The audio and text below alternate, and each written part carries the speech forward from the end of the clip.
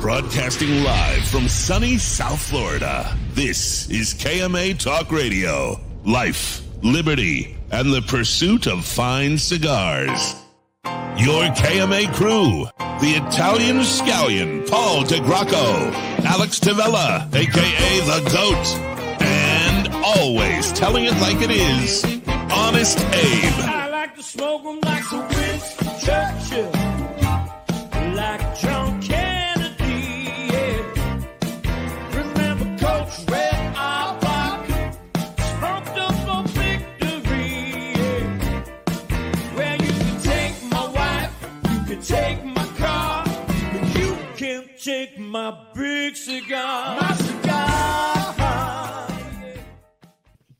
Good morning to all our loyal listeners, libertarians, and lovers of the leaf. I'm your host, Honest Abe, and this is KMA episode number 460, broadcasting from sunny South Florida. And as always, I'm here with my trusted gang, the Italian Scallion himself, the man we call Shameless Paul.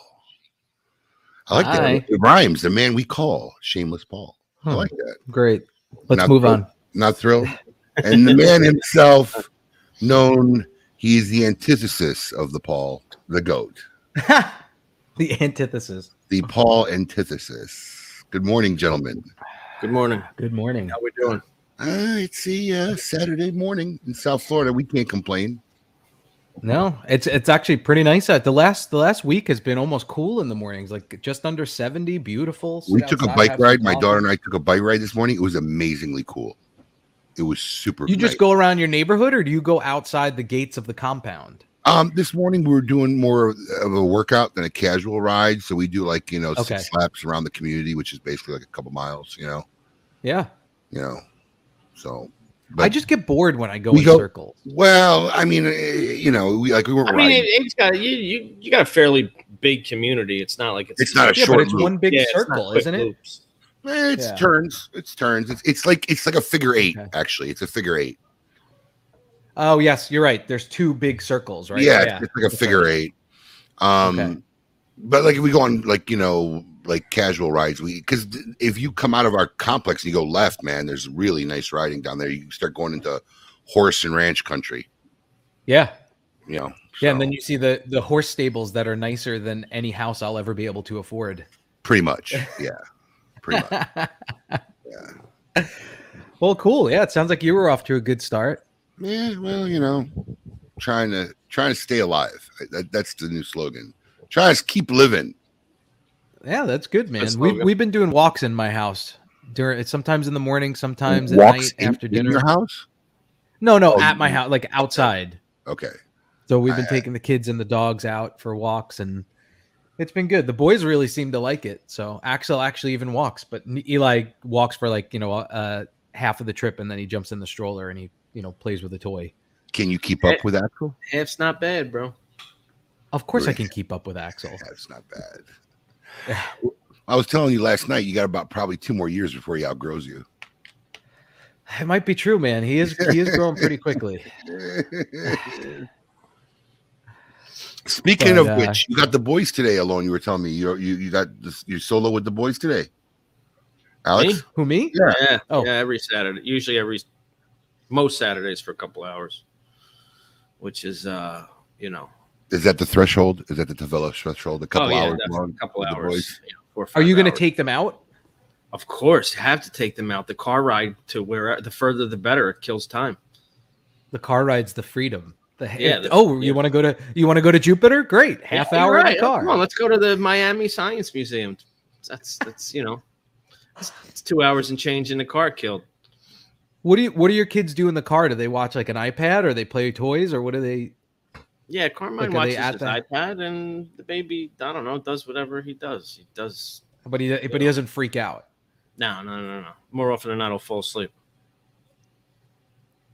Nothing wrong with that. My kids are 50-50. It really depends. In a car? Yeah, the Axel's fine, but Eli gets bored. So he's 2 now, so he does get an iPad, but there's not much he can do on it except watch a movie or watch YouTube Kids, which is super locked down, so he can't watch, fun stuff. But which we learned about with Axel because I think we talked about it on the show, but one time, I don't know, I didn't know about YouTube Kids when Axel first started watching an iPad, and I walk over to him and he's watching some like Brazilian dance show with women in like big thong bikinis, like shaking their asses to like music, and he's You just had him sitting on there regular watching. YouTube. Yeah, and I was like, wow. I mean, I was proud, one, but God, if your mother sees this, I'm a dead man. Right, you're in trouble. So we immediately locked down and found out how to do YouTube. But Either of you guys into Bitcoin? I'm not currently, no. Paul? Have Paul, you been in? So, Paul, you seem like you'd be a Bitcoin guy. You know what? I'm a very aggressive investor with like people that know what they're doing, like a financial advisor, and I invest pretty heavily in the stock market, but not only long stocks. Like I don't take any of those like crazy risks. So no, Bitcoin, I don't have anything against it. I'm afraid of it because I don't understand it. And do I really want to take, half my day to learn it for 6 months? I don't know. It seems to. Why do you ask? Do you know some people that have lost fortunes this week? I know a lot of people because everybody around me was telling me to get into them earlier. I don't know what their position was this week, but it did take a bath this week, and it bought. Coop mentioned it. We had a guest right when Bitcoin was starting to get popular. We had a guest on KMA. Yeah, he's a Bitcoin author. He wrote a whole novel about the blockchain that it's based off of, I guess. It was the first time ever, the first and only time I ever literally hung up on a guest. Like we spent, listen, I didn't realize, I went back and watched it. That was a 30-minute interview. It wasn't a short interview. I can't believe it was that long. It was long, man. And you know why it was so long? Because in the 30 minutes, he never addressed the one question. Right, you kept asking the same question over and over again, right? I wanted to know where all the money goes and then what happened, what protects it, And he just never answered that question. So Coop brought it up. What money goes? Well, when you buy Bitcoin, Yeah. right? When you buy Bitcoin to invest or have it to use to spend, money goes somewhere. To the person that sold you the Bitcoin. Okay, the company, the person, right? Well, who's watching that money? What do you mean? It's Like, their money. I get it. It's not their money. No, it is. Okay. So let me ask you something. It's like a stock. It's like a stock. For I you to get sell a stock, somebody has to buy it. I get it like a stock, but the financial institution has that money and you have a representation of whatever the stock you buy, you have the paper worth. The money's there. No, it doesn't work that way. Even in a stock, the financial institution doesn't have your money. The person who sold you, well, yeah, that's true. The stock, yeah, the company, yeah, the corporation has your money. What I'm saying is, at the end of the day, there's regulation. If you have stock, whatever the value is, or if you have money in a bank, when you want your money, you'll get it. This is true. You're not going to go and sell your stock and not be able to get your money. Why are you shaking your head? That's true because that's not true. Give me an example of how. If I have 2,000 shares of Apple right now and I want to sell it, I can sell it. Sell it at what price? We're not talking about the value. The asking price. We're just saying the money. Listen, we're not talking about the value of it. We're just saying the money's there. You'll get your money, whatever the value is, up, down, whatever. The money is there based on who's willing to buy your stock. When you sell a stock, there's somebody on the other end buying it. That's not correct. That's not true. It's not true. Yeah, you have to add, you bid for somebody to sell. Right. You sell and you put a bid out there, and then somebody. Yeah. So here is the I guess the gift and the curse or the gamble is it's not regulated. So that's my whole point. But that's the gift and the curse. Yeah, regulated is what does regulated mean? The government gets their end in some way or another. So yes. So there's this gamble that it's not regulated and suddenly this shit could just go poof. But there's also the yes, I have value. I'm with House. It has all the elements of a Ponzi scam, and sooner or later, Same thing. Sooner or later, a good chunk of people are going to take it up the rear, and it's going to, it eventually's got to be regulated, man. Who's insuring? Listen, didn't it happen last year? Some company disappeared with like $300 million. Really? There was an article. There was an article last year. I read it. $300. They had They had $300 million, some big number, and gone. And whoever bought Bitcoin with Bernie them, Madoff style, gone. That's the problem. What stops that? There is no but that's the whole point of it, that there is no regulation. Right. It was a good episode. Well, Dave, I think that's the other thing we were talking about. Like, if you have $50 million in Bitcoin, how long does it take for you to sell that to, because there's limitations on how much money you can take out at one time. And that's another concern with it. So I don't know. So wait a minute. Because I just want to address something, because not to get on, because I'm not really a Bitcoin guy anyway, but so it's a pyramid where only the whales win because they control the price, who then Daniel agrees with. I think that's the whole stock market, pretty much. Tell me how that's any different than the stock market. 80% of the stock market. So we can argue capitalism about Bitcoin and it not being and this and that, but that argument is tell me how. That's the system in general. Yeah, anyway. It's not. But what did you want to say? The argument could be made. Was that what you wanted to say? That's not a valid argument. I mean, the stock market works the same way. It's the retail investors who take it in the ass in the stock market. But the argument can be made that the SEC is there for at least some kind of oversight to make sure that there's not insider trade. I mean, obviously, listen. Here's my main issue with the current regular stock market stocks, right, or commodities. You have SEC. You have regulation, you have whatever, and they're still scamming the fuck out of people and blowing up stock. What the fuck's going on in an unregulated one? And Tim's right. NFTs are a whole other thing that I don't understand. A picture represents. I just don't even get it. I'm gonna copy and paste that picture if it's worth $1 million. Then.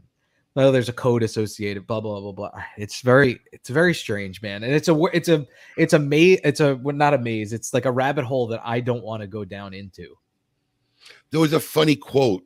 From that episode where the guy literally says, well, it's kind of like emails, they really don't exist anywhere. It's kind of like Bitcoin. It really doesn't exist anywhere. Okay? He really said that. It doesn't really exist anywhere. I mean, NFT Bitcoins, or look, in any kind of these things, I always believe, there are the people who eat and there are people who are going to get eaten, right? And I just think they're just making shit up and blowing it up so people jump on board and people are getting rich, and then the hammer is going to hit, and then maybe you'll be regulated. And I just don't understand what the need with the Bitcoin was. And then when I watched the episode, that was the whole argument. The guy was telling me, well, you could do secure contracts. If a guy doesn't do his deal, you don't get paid. I said, every major credit card has that same thing. You can pay by credit card. I mean, between credit card, Zelle, Cash App, whatever, I just don't even understand why you would need Bitcoin to buy anything or purchase anything. Right. What do you mean? I don't understand that. It isn't based on anything real. Well, and I was just going to say the argument could be made for any currency. I mean, what is the US dollar based on anything real? Right. Yeah. It's not based We're off the gold standard. Well, listen to me. But here's in defense of Daniel, right? The US dollar is based on the fact that the government backs it and says that this is what it's worth. If my bank collapses and goes under, the government is insured that I'll get my money that I had in the bank. Not if you bank with Chase. Well, not all of it, and not if you have a Chase. Well, no, up to a certain amount, yes. Chase is FDIC insured. No, they're not. Okay, Alex, that's fine, but majority of banks in America are FDIC insured. But regardless, that doesn't mean you're going to get all your money back either. But from where, a bank? From where? Yeah, with Why- with an FDIC insured bank, it's only, like you said, it's up to a certain amount. It's that a quarter insured for. $250,000. I mean, yeah, that's why people have multiple banks. Right. Do you want me to play this little clip? No, we kind of discussed it anyway. We're good. Let's. Okay. We got an interesting guest this week. Maybe he can explain Bitcoin to us a little bit better. Let's bring on our special guest and hear our Meet Your Maker segment. I want all of you to get up out of your chairs.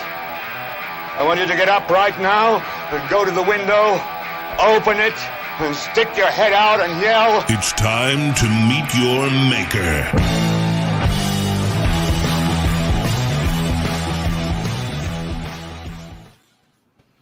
There he is.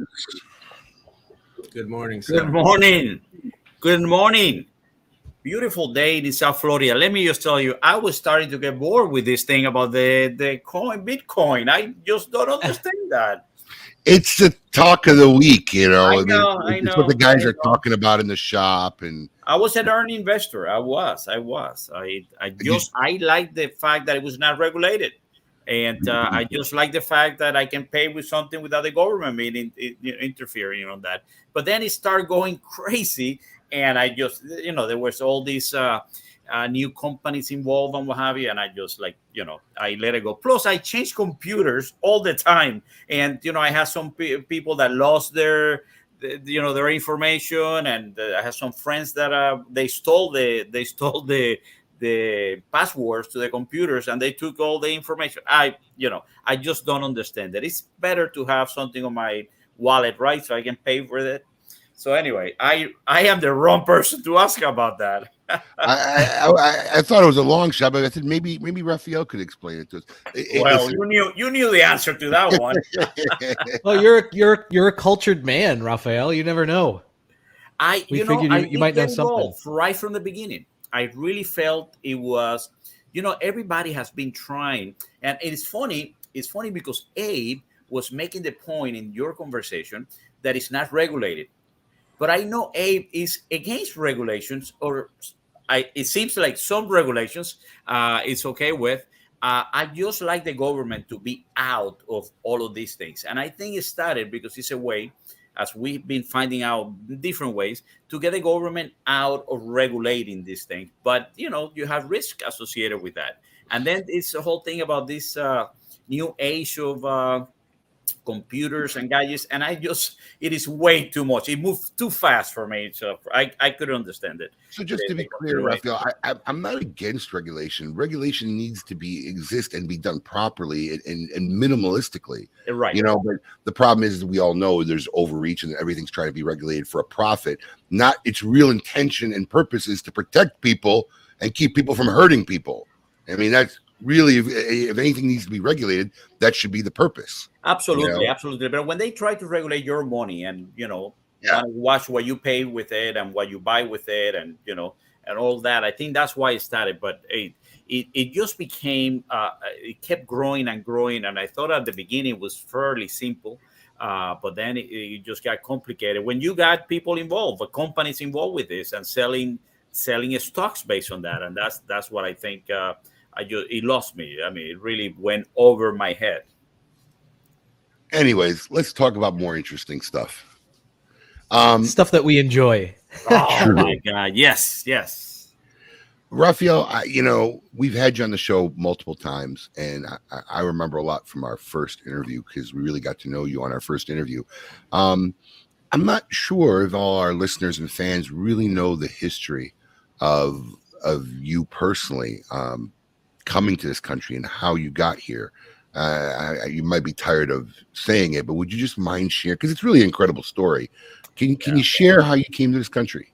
Yeah, well, first of all, I just want to say I feel part of this show. I listen to this show and watch you guys every Saturday. So for me, it's either been the different though is that I would have been at the beach right now, sitting with a cigar and a coffee, or maybe it's a little rum, a little early, but that's okay.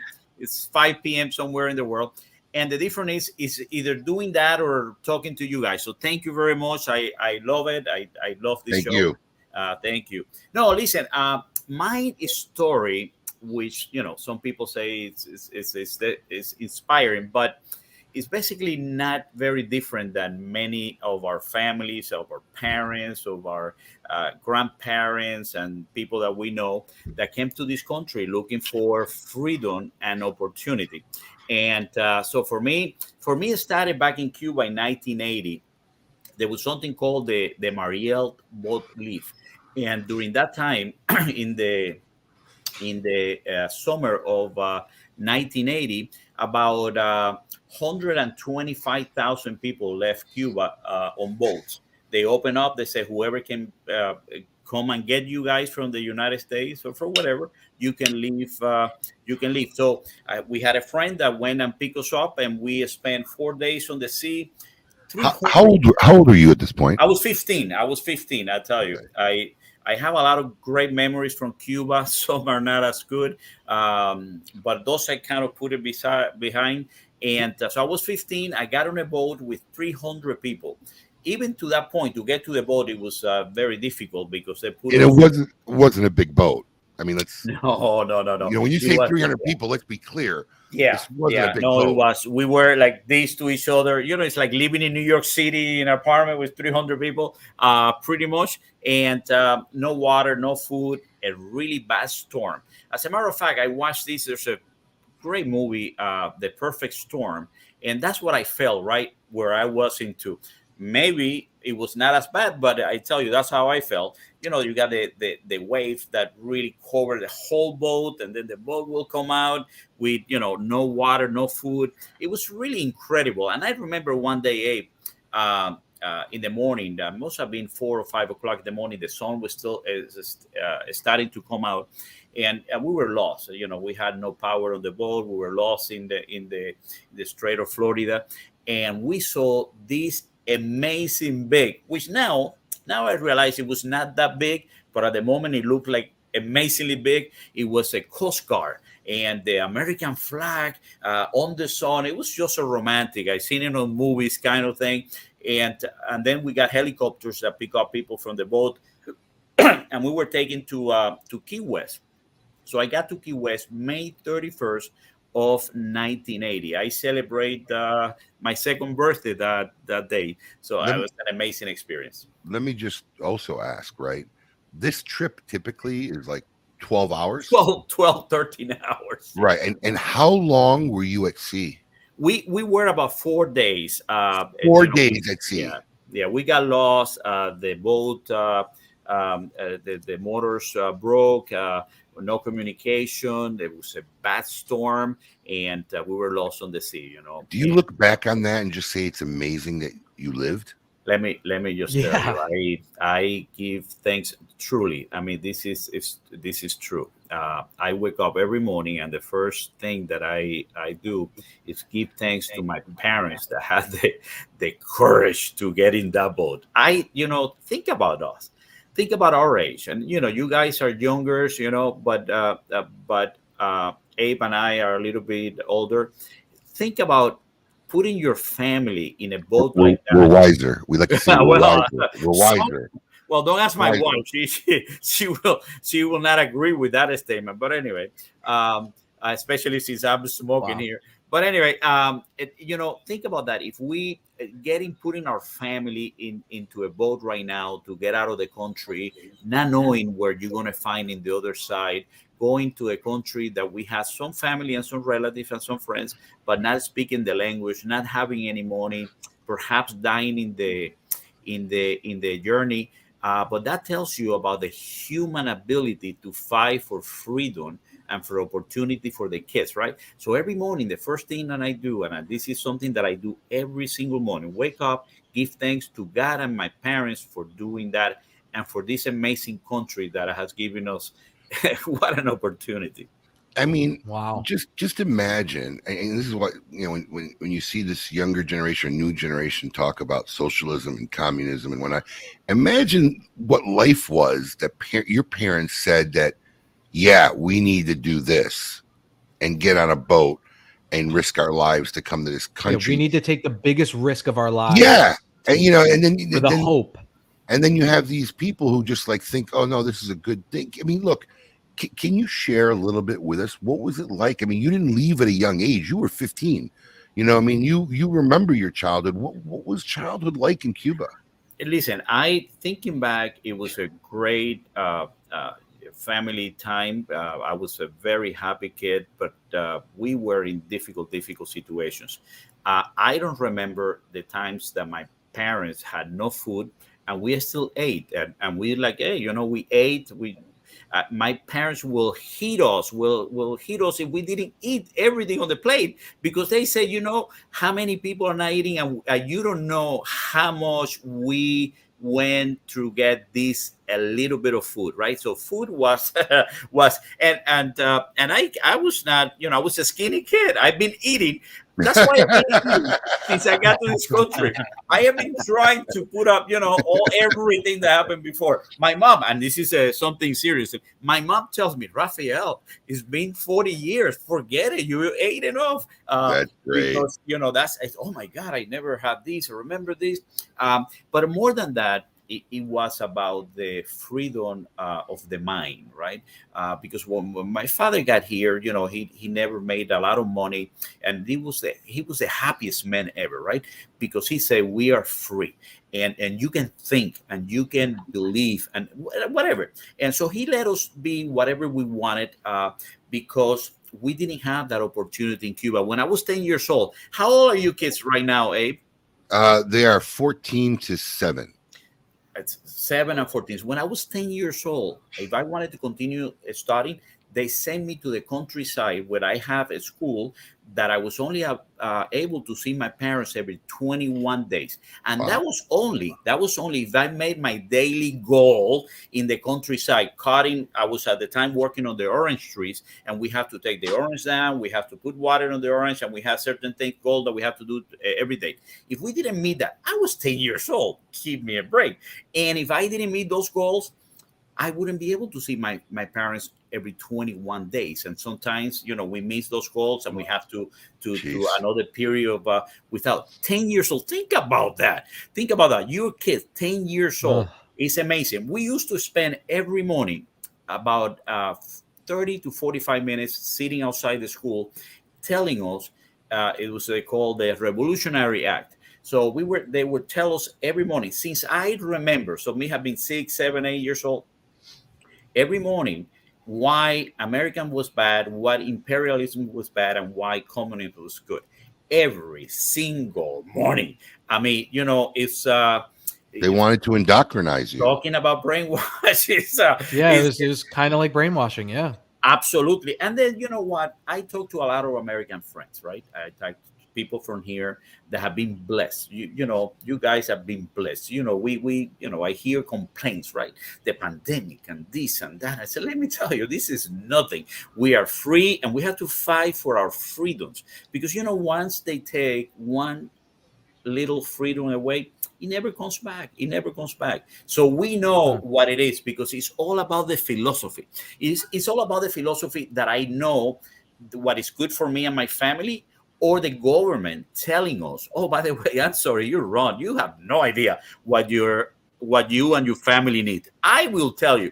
I have to tell you, when I came here was during the, not to get into politics, but I remember Reagan later on became the president. And one of the things that he always said that for me was amazing. One of the lines that I remember, it was from the speeches, is like, two lines. First is, listen, we are the government. There's nothing more scary. Like, we are the government. We're here to help you. That is, right. That is a line. And then another line, which I take very seriously, because I feel American. I love this country. And one of the best days of my life was when I became an American citizen. And one line that he said is in one of his last speeches, Reagan said, listen, you can live in Japan for 40 years and never be Japanese. You can live in France for 20 years, never be French, but you can live in the United States for any period of time and you can be an American. And that, let me tell you, that only happens in America. And what an amazing opportunity to be here. How old were you when you officially became a citizen? Well, you know, I was able to get to be a citizen right 5 years after I got here, but I never did. Oh, because great. but I never did because I always wanted to go back to Cuba. That was my dream. Really? I really wanted to. So I was a resident. I never wanted to become. It was an issue to travel. As a matter of fact, in the date of 9/11, I was at the French consulate that morning, getting a visa to go to France because I, had a residence, so I had to get a re-entry permit. I had to get a visa. Right, you were a permanent resident, so Exactly. So every time you travel outside the U.S., yep. But that day, when I saw that happen, I said, "Listen, I want to become a citizen of the United States because I will die for this country." And then I started my paperwork there. And I became a citizen when I was 33 years old. So I spent from 18. I could have been a citizen when I was 21, but I really thought, hey, listen, I'm going to be able to go back to Cuba. I'm going to be, able to help the country. You thought the situation would change and you would end up going back. Listen, my first cigar company that I started, I named it Habana Cuba Cigar Company. I said, hey, this is it cannot last. It really cannot last. And man, was I wrong. And by the way, a lot of people, every single Cuban that came in from 1959, 60, 61, they all thought, hey, this is temporary. We're going to be able to go back right away. And then life happens, and then you see it's not going to happen. And if I was going to die for a country, it was going to be for the United States. So I became, and Kaisa became a citizen the same day. We did the Pledge of the Legion the same day in Miami Beach. What an amazing day! Did he bring swag? Oh, he was like giving Gurkha stuff to everyone. I bet you he had the best packaging in the whole courthouse.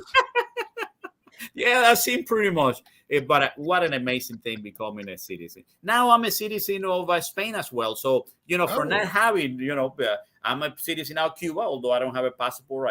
I just don't want to have a passport from Cuba. But I'm now a citizen of Spain and a citizen of the United States. Amazing. I love this guy. Wow. I love this guy. So listen, I want to spend the first hour really talking about you and your progression, and this hour two we'll get a little bit more about your tenure and what's going on in the cigar industry. When you landed in Key West, what's the first thing you remember? Oh, let me tell you, like if it was today. First of all, after being all these days on the sea, right? With no I'm sorry, I got to ask. I hate to interrupt you, but the questions just keep popping in my head. Right there. Was there food? No food, no water. The first day we had, they expected a 12-hour ride. Yeah. A few hours. But then the storm came in, and, the captain and the people that helped us said, listen, there's a storm coming. We don't want to stay here, because then we were afraid that they might be able to leave or not. It was, we were all afraid of that. And we were 20 family members and friends. And the government put 280 people from prisons and mental institutions in the boat. So they wanted to show the world that you have to be either crazy or were a criminal to leave that communist paradise. So, and that's why in 1980, I don't know if you remember, and that's where the movie Scarface came out and all those things. Because in fact, if you were in prison and you were in jail, and they will ask you, hey, you want to stay here for 40 years prison term, or you want to go to the United States? Well, what an answer. And those people, they put it directly in the boat. And so we decided to leave. So no food, no water. You have to do your own necessity right there standing. You can, there was no space. Thanks God the water, the sea will clean that up immediately. And people were sick. Physically sick, because the waves were maybe 10, 11 feet high and down. And they're just throwing up on people. Oh, on your own clothes. That clothes we got here. God. The first thing is, thank you, Jeff. Let me just tell you, the first thing they did when we got there to Key West, and that's why I love Key West, I go all the time, they gave us an apple and a Coca-Cola. Very, very cold Coca-Cola. Let me tell you, heaven. I never seen an apple in my life. I seen it in movies and what have you. You grew up and never had an apple. Yeah, no apples in America, right? Those are those are luxuries that we didn't have. It's not a fruit from there anyway. It's we don't have apples there. The winter is but we don't have that type of fruits. But I never seen now you can buy apples anywhere in the world. Any country in the Caribbean.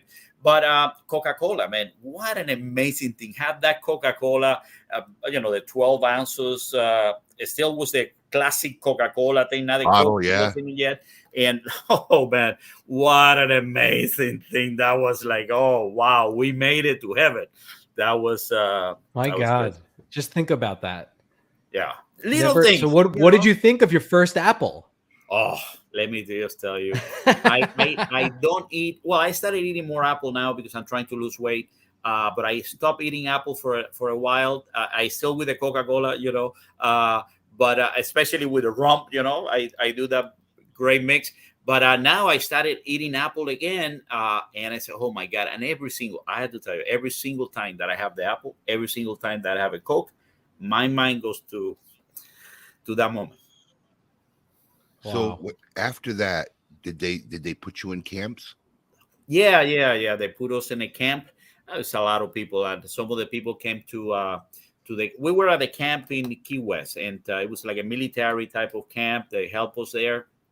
But you were basically with a lot of crazy people and basically criminals. Human beings are amazing, right? So the spirit of survival, and then moments like this, you get the best out of people, right? So we really didn't see at the moment any problems. Everybody helped each other. Sometimes the water or the wind will take you out, and people will hold you. It was just an amazing things. And there everybody behaved. I think the problems became later when some of the people went out, or they were kept in camp for a long time because they had no place to live. We were lucky enough. We were really lucky that a friend of ours. First, I'm going to tell you how we were able to live on the boat. But when we got here, a friend of ours from New York City that knew my father said, listen, you guys come here to New York with us. So we only spent a few days, 3 days on the camp, and then came to Miami for 1 week, and we left to New York City after that. So it's we were not in the camp for a long time, but there's some people that were, if you remember, on the I-95 corridor down here in Miami, there were a lot of people put there just because there was no place to house them, right? Until the charities, the organizations help to get us. For example, we got our airline tickets from through a charity organization to go to New York City. The idea was to get out of people of Miami, so not to have 125,000 people sitting here, Wow. So now you go to New York. You see snow for the first time in your life. Well, I went to summer. It was the summer. It was June. Well, you eventually saw snow. I eventually saw snow, and I love the snow. Let me tell you, my wife doesn't like me saying this. My best 3 years of my life was when I got to New York City. Imagine this. I come from a little town called Ciego de Ávila in Camagüey. Very, what I thought it was a city. Now I know it's a small town. And I go to New York City. We get there in evening. We go to Washington High. That's where we lived for 3 years. Let me tell you, people were there all the time on the streets. Dominican people, Puerto Rican people were dancing, were listening to loud music, buildings. For me, that was an amazing thing. Then I started high school and then musical school. And I got to know New York City. I know every single subway. I know how you go, whether you use the 8th Avenue, you get the 8 train, the local, the thing. I took trains for everything. What a freedom. I was perhaps one of the few people at 15 years old that was taking a train at 4 o'clock in the morning. And my parents didn't know any better. Poor thing. And, nothing happened. Thanks God. I love the city. And then, listen, I'm a musician. I started in Cuba, violin, when I was 6 years old. You had access. I was going to ask, because you said you went to music school. You actually had access to a violin in Cuba? Yes, I did. That couldn't have been easy. This is another story. That couldn't have been easy. No, well, listen, it was. Here's what happened. So we don't celebrate Christmas in the Spanish countries. We celebrate now. We do, but as a religious thing. But giving the gifts and things like that, it happens during the Three Kings Day, right? So it's January 5th, and I got a drums, a little set of drum. I was 5 years old, and I got a little set of drum. I love drums, and I told my parents I want to go to music school. I want to learn drum. We go to music school. I said I want to play drum, and they say no way. Drums is a capitalism, imperialistic instrument. The school said this. A school. Wow. But you need to play violin if you want to study music, because that's from Russia, the working people will play. I have no idea, And I am 5 years old, 6 years old. I said, yeah, I want to study violin. So they give me a little violin. When you start, your daughter is playing violin. When you are a kid, it cannot be a full violin. You start with either, depending on the age, half or a 3/4. I started with a 3/4 or a half. I'm not remember very well. And they gave me one, and I started musical school. And my mother told me, if you study violin, you need to finish it. I'm 6 years old. Yes, man, my mom will go with my belt sitting next to me for an hour every single day. And I didn't hate it, but I made them suffer because, Abe, at the beginning, right? Oh, my God. It's a tough instrument, man. It is a tough instrument, and I don't care what instrument it is. When your kids are start learning an instrument, it's torture. Yeah, it is. It is. Now I'm blessed. I walk into my house. I'm hearing great piano. I'm hearing violin. If I'm lucky, they're jamming on a guitar. It's a blessing now. But man, you suffered for years. Yeah, well, that's when Now that I'm older, I know the love for the parents, right? Because to suffer that for the future of your kids. Because, by the way, music, even if you're not going to be a musician, right? And many of our kids will not become a musician, but the music helped them with many things, right? I believe with that. The understanding, with the thinking pattern, with the practice, with having the time every day and the time you put and the dedication. Discipline. Discipline. That's the word I was looking for. I believe that. It's why. Listen, neither Brandy and I are musicians. None of us have a musical background, but we wanted that for our kids, and we believed in it.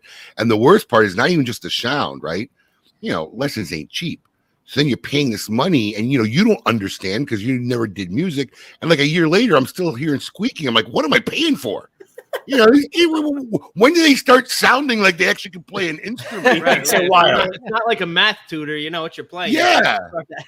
Holy cow! How long before they actually sound like? Oh my God! They actually play an instrument. But that day when they play a little song, whether it's "Twinkle Twinkle Little Star" or whatever that is, or a Christmas Mary song, Had a Little Lamb. Exactly. When they do that, and you feel, oh my God, it sounds like heaven, and then. Then ended up. You listen to that for another year. I know. Yeah, I was going to say that was $3,000 to get to that point. And I seen your videos, and I seen your video of your daughter. Then it becomes like, hey, when someone comes home, hey, play this, and many of the kids, like in your case, your daughter does very well, and she plays it, and she's happy playing that. I remember that I with Alan playing the guitar, and when you guys did the Great Smoke, and it becomes fun, right? So it's really nice. Now it's a blessing and a gift. Now, absolutely. Every time I go over to Abe's house, the kids are jamming, and your kids learned. Is it the Suzuki method? What's the method they learned? Because they can play by ear. The older two studied the Suzuki method of music, and Petra the most. That's why I think she's the most attuned, because it's like a whole different. The basis of that teaching, I really didn't understand it because my wife was adamant about finding a Suzuki school, and it wasn't easy, and I didn't get it. I'm like, what's the big deal? They learn how to play a violin, but it is, and now I understand it because it is. It is. The Suzuki method is fantastic. It's modern. It's different because I learned with the traditional method, which was, you have solfege, you have ear training, and you have the traditional learning of the reading first and reading the music first. But my kid Petra didn't read music like for many years because they teach you like the way kids learn to talk. Kids learn to talk and understand sound long before they actually can read. Absolutely. Right. And that's how they do with the music. They teach them all by the sound and feel and ear before they even attempt to teach them how to read music. Absolutely. And which is why she can listen to something and play it now. Yeah. Petra can listen to a song she's never played before. She doesn't need sheet music. And about 15 minutes of twinkling around, she can play it. Right. And it's also great because it's about playing with other kids, right, at the same time, and involves the family as well. So it's a whole community, and this Japanese method is very successful. It uses in a lot of places, and I think it's great. It gets all the kids playing together and doing this thing. It was just an amazing thing. But regardless of how you learn or what you do, because with the classical music, the thing that you miss is the freedom to like the jazz, right? So you have improvise and things like that, because there is such a structure way of learning that you cannot go out of the lines, right? You cannot go out of the lines. Wow. So yeah. So you went to New York. You're at the School of Music. You're studying music. What did you think at this point you were going to do? Did you actually think you were going to go in a career in music? Absolutely. That's what I thought I was going to do all my life. So I was in high school. I'm in this bilingual high school in the Bronx. I was living in Washington High, but the family that I was staying with did not want us to go to Washington High because it was just, they have killed a kid the week before I started. It was just crazy. So we started at the Bronx, by putting a different address of the family members. I went to another school at the Bronx, still, and I know friends that are teachers there. John F. Kennedy High School in the Bronx, Riverside and 225th Street. I studied there. I was misbehaving, right? I was just misbehaving left and right. And they called my mother. The consular called my mother. I said, what's going on? I said, well, he just arrived from Cuba. Da, da, da. This is a month into me being there. And the consul, and he plays violin. Does he has any interest? Yeah, he plays violin. No kidding. So her son ended up being a teacher at Manhattan School of Music, which is the old Juilliard building. When Juilliard moved to the Lincoln Center, this was the old school, and they continue many of the same teachers in both schools. And they gave me an audition. And man, I was 15. I had played since I was 6. I thought I was just very good, right? So they gave me a violin for the studying for 2 weeks. And I went to I was Tchaikovsky, second movement of the concerto for violin, and I have this down pat. I passed the audition. They gave me started on the Saturday program first. My first class, I go to school. I'm 15 years old. I think that like amazingly good musician, and they put me with kids that were 7, 8, 9 years old. I'm like, what is this? I'm sorry. I think, but I didn't speak English. I think humbling. I'm the wrong class, with, I'm the only old case. No, you're in the right class, Kiro. So I'm there. The first thing was ear training class. And the teacher put a music, the Fifth Symphony from Beethoven, and put it on the record player. The record player at the time, record player, and it's 1980, and the idea was for the students, us, to write the sheet of music of what we were hearing, and then play it in front of the whole class, whatever instrument you want. And let me tell you. I spent the whole thing. I mean, it just sounded like terrible. And these kids, the teacher, I remember very clearly that day, the teacher, one of the kids, Kim, K-I-M, a kid from the Philippines, start playing the piano. And the teacher says, Kim, you wrote this in the Mozart style. Like, what am I into? I went crying to my house. I was 15, crying at my mom. I'm never going back. Well, my mom brought a friend that I have not seen in a while. It was the belt. Did she pull out the belt? She got a belt and said, "You're going back to school." And I went back, and I'm glad I did. So, and you have to remember too, Abe, like this is New York City in the 80s. So it's probably when New York was at its toughest in our lifetimes as far as crime, the highest murder rate. Like it was not and you're traveling on the subway. Is where you were in the Bronx? Is that like Riverdale area? Like Riverdale area. So you have to take the A train until 225th. Sorry, the one train that it goes over the bridge to 25. Then walk to Riverside. Then I have to walk from 181st Street to my house on 176 and Audubon. Let me tell you, innocence is a gift from God. I don't do that walk today. I don't do it. It's a little bit better. At the time, not only that, so the teacher recommended this private teacher it was in Burger Line in Union City. So I used to ride the subway to the 42nd station and take a bus to New Jersey. 42nd Street, the peep shows, the drugs, the prostitutes. It was a city. That thing that you see in Times Square now, like Disney World, and you get the thing. It was nothing like that. You have all these show HBO had for a couple seasons. Oh, exactly like that. Exactly. Oh, God. Well, it was Franco. I don't know. James Franco. What was that show? It was like I remember I was shocked because like the stuff they were showing like in the first episode of the season, like the first season, like whoa. It was like that. It was about Times Square. If you drove through there, you locked the doors and rolled the window. We weren't allowed. Do any of our listeners know what show I'm talking about? No. It was literally about New York and Times Square and the brothels and the prostitution and the porn industry before they developed Times Square. I gotta look. But let me tell you, the people will dress. You got the pimps that will dress this like in the movies, right? So with the big hat, with this colorful animal print clothes, and the Deuce. I don't know. Yeah. The Deuce. Yeah, the Deuce. Now the Deuce. It was like that. It was like that. It was 3 seasons, and it basically ended. It shows basically how Times Square got developed and what Times Square was like before. And it was. And you had to go into the Port Authority to get the bus. Which was another, probably one of the most dangerous places to be in New York City at that time.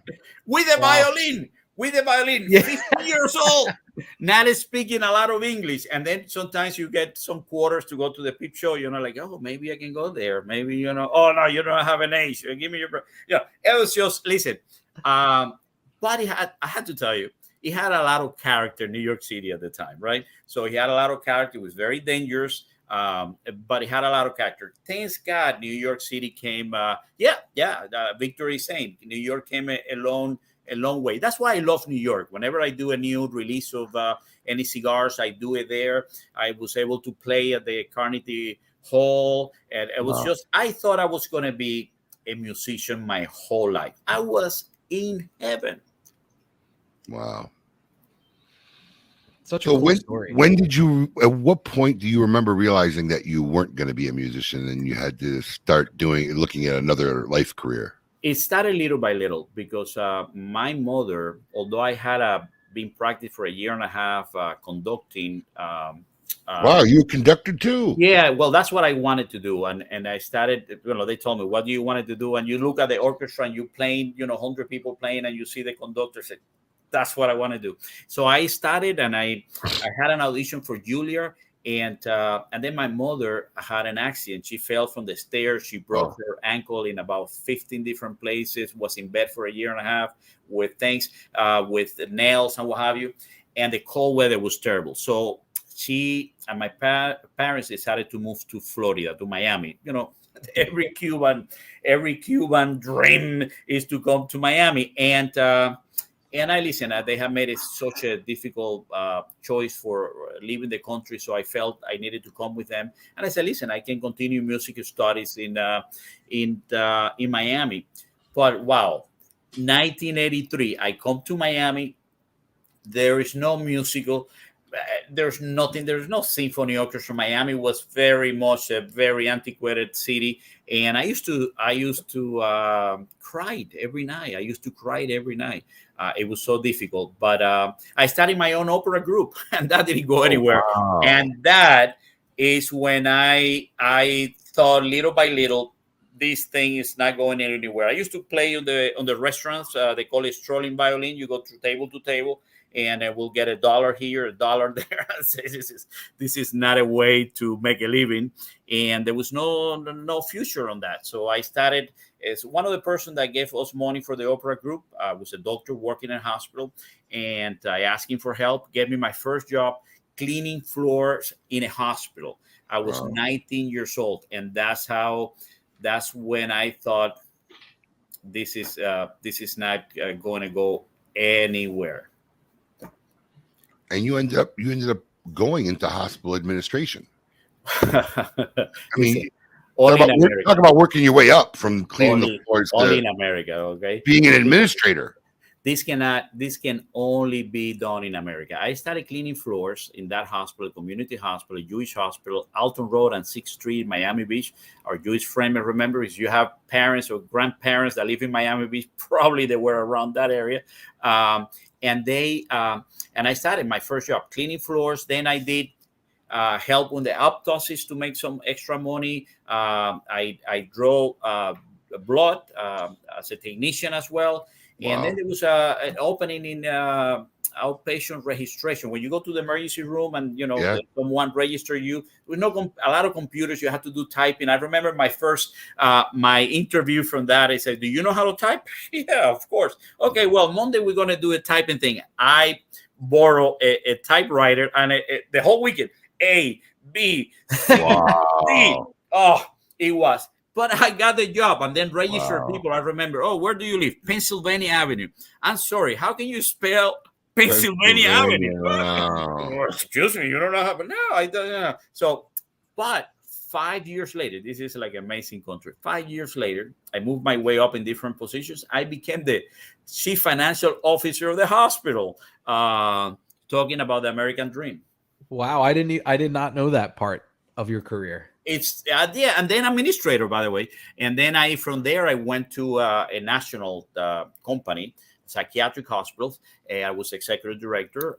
It was based out of Annapolis, Maryland. I made there Hank Bishop, which is my partner in aging room, and Hank was a psychologist, a therapist. And one day, now talking to how I got into the cigar business, one day Hank says, hey, you're Cuban, you smoke cigar, right? Because you know what happened? If they think you're Cuban, you smoke cigar, you dance salsa, you know how to roast a pig, all this thing. And I said, no, I don't smoke. Well, let's go. And I go to Little Havana with him to buy the cigar from this little place that he will buy his cigar. And it was Nick Perdomo. I met Nick and this little thing by Flagger. Nick Cigars was called at the time. And I bought my first. Was in 1999. I bought my first box of cigar. It was La Tradición, and white label, box press a little bit. I smoked my first cigar with Nick Perdomo and Janine and his brothers-in-law were there. And I went that evening home and I told my wife, I know what I'm going to do for the rest of my life. And she's a psychiatrist, so she's, okay, what are you going to do, honey? What are you going to do? And I'm going to go into the cigar business. It's a scheme. Yeah, I'm gonna trade Bitcoin for the rest of my life. Yeah, okay, honey. That's great. And that's how I got hooked up with cigars. Well, that's a perfect segue for us to go into hour number 2 of KMA Talk Radio. Don't go anywhere. We got a jam-packed second hour here, more with Rafael Nodal. We have Name That Jam. We have Tail of the Tape. And, of course, Would You Rather? No Coop. Oh, well, there you go. No Coop. Forgot about that. That didn't come up in our meeting yesterday. Oh, yeah. Coop's fun smoking, right? Oh, that's right. All right. Well, we don't have Tail of the Tape, but we still got a lot of great stuff. We'll be back right after this. Don't go anywhere. Keep it lit.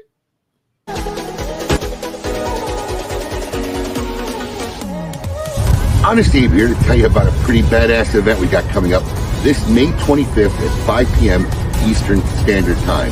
That's right, it's going to be me, Honest Abe, against the man from Miami, the Burger Beast. We are going to have a Camacho Bold Burger battle. That's right, we're going to do this both virtually and live in the store. We have 50 tickets for 50 who can come to the shop here in Boynton Beach at our headquarters and watch me and the Burger Beast grill it off. You'll get a sample of my burger and his burger, and you get to be the judge. See whose burger's better. All you have to do is buy one of our Camacho Bold Burger Battle kits. This is a 5-pack of Camacho cigars, along with a Coconut Cartel rub pack. It's got a gourmet oinks bacon in it, and a pretty cool hype kit that comes with it. We send that to your house along with a little mini bottle of Coconut Cartel rum, and you'll get to watch from home as we do this event live. Those attending the event live in person will get that same kit, but instead they'll get the coconut rum tasting in the store and be able to sample our burgers, my burger and the Burger Beast burgers, and you can tell us who makes the better burger. We also got 2 big raffle giveaways, one for the live attendees and one for the virtual. The live attendees will have a 1 in 50 chance of winning this epic M6 grill, solid steel grill. This grill has a $900 value, and for the 100 people who get tickets, will be watching at home with your Camacho Bold Burger Battle kits, you'll have a 1 in 100 chance to win a 1-year premium meat subscription from Climax Wagyu Farms. Pretty cool event for all. Tickets are on sale right now. Go to smokein.com and see who wins the Camacho Bold Burger Battle.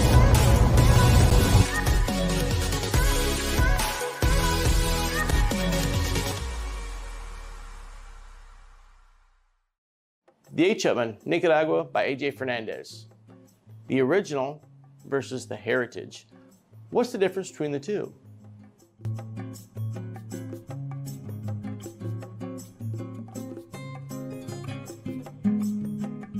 The H. Upmann, Nicaragua, A.J. Fernandez heritage. The story of A.J. Fernandez, coming from Cuba, raised by his grandmother out there, has a lot of love for the country, but also he loves tobacco, and he loves his new area where he bought his farm called Finca La Lilia, named after his grandmother, Farm of Lily. So he's got the love of tobacco, he's got the love of Cuba, and he's got the love of Nicaragua. Let's put them all together. So that tells the story of this triple fermented Brazilian Matafina wrapper and AJ estate grown Nicaraguan binders and fillers, creating a beautiful array of some sweetness, soft leather, a little bit of spice, with nice aroma notes of black pepper and earth tones. We hope you go out and enjoy this one, that it really tells the story of AJ, his love of Cuba, Nicaragua, and H. Upmann. So please go out and try one. I think you'll thoroughly enjoy it. H. Upmann, Nicaragua, AJ Fernandez heritage.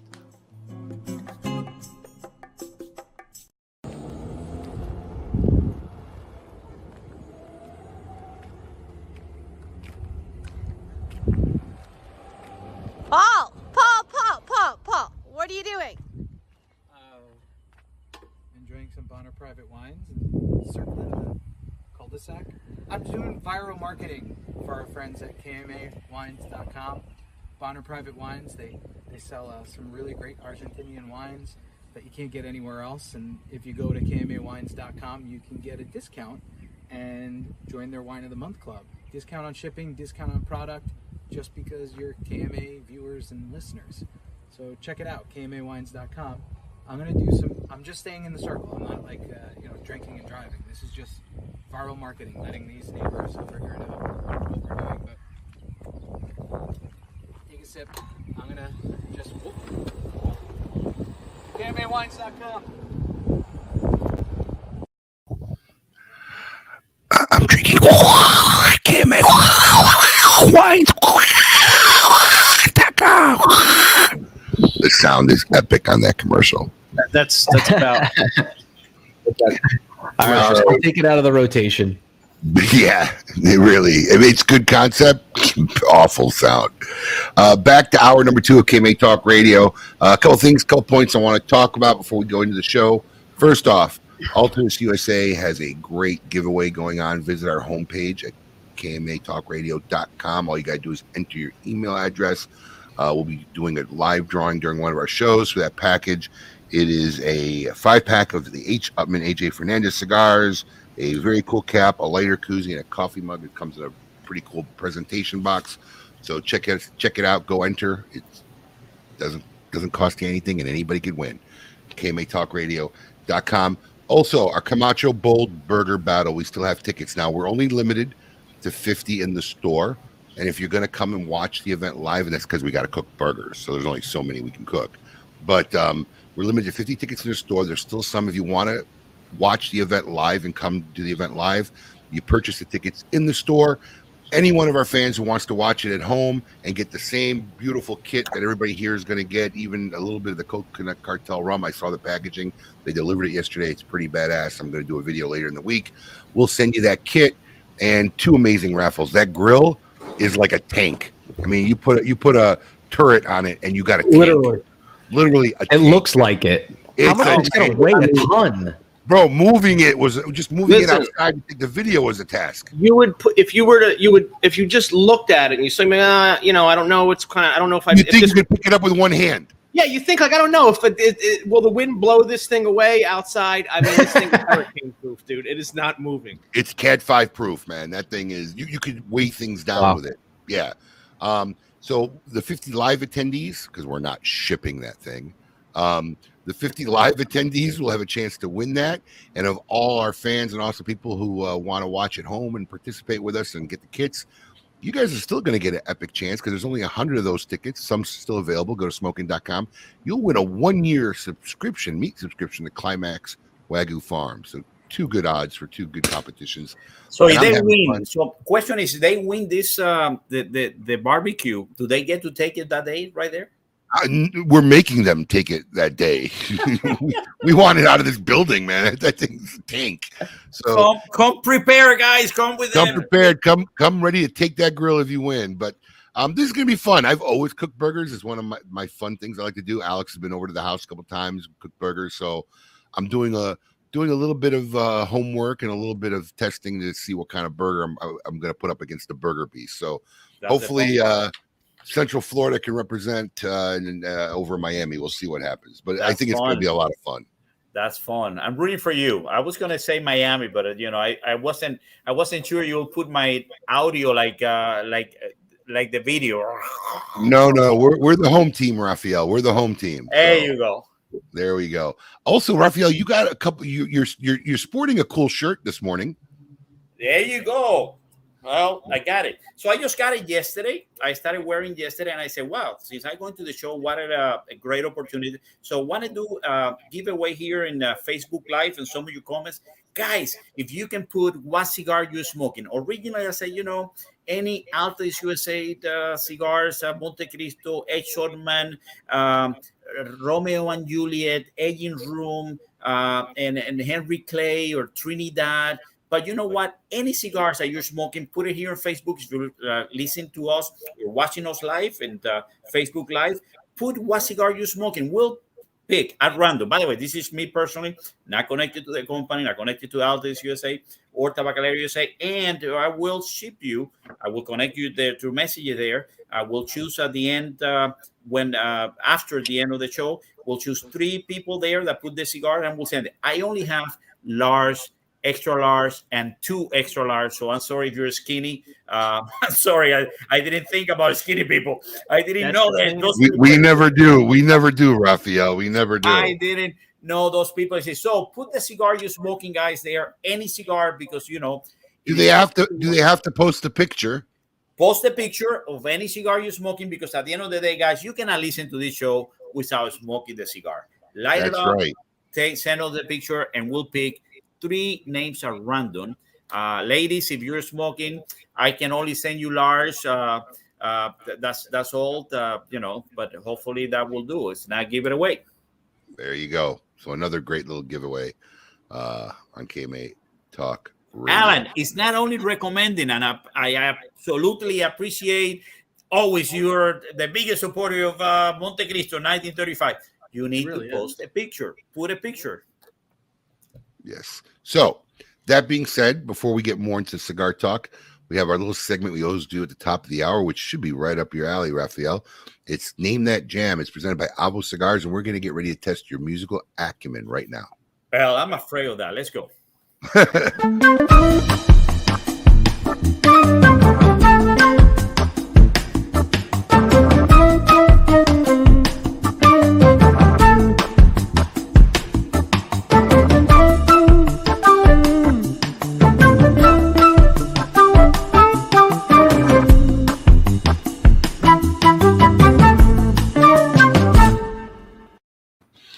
Okay, this is real simple, Raphael. We're going to play you 3 seconds of a song, and we're going to see if you can name that jam. Hit it.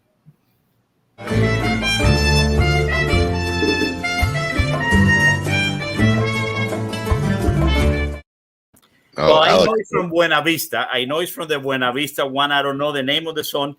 Should we have like a line, like, you know, on TV shows that they have the line? You want a lifeline? You want a lifeline? We'll let you make one phone call. Okay. No, that is. I know it is from Buena Vista. It is one of the most. All right, you're halfway there. Yeah. I just don't know. I just let me see. I know this. You want to hear it again? Well, yeah, let's do it. Let's do it again. All right.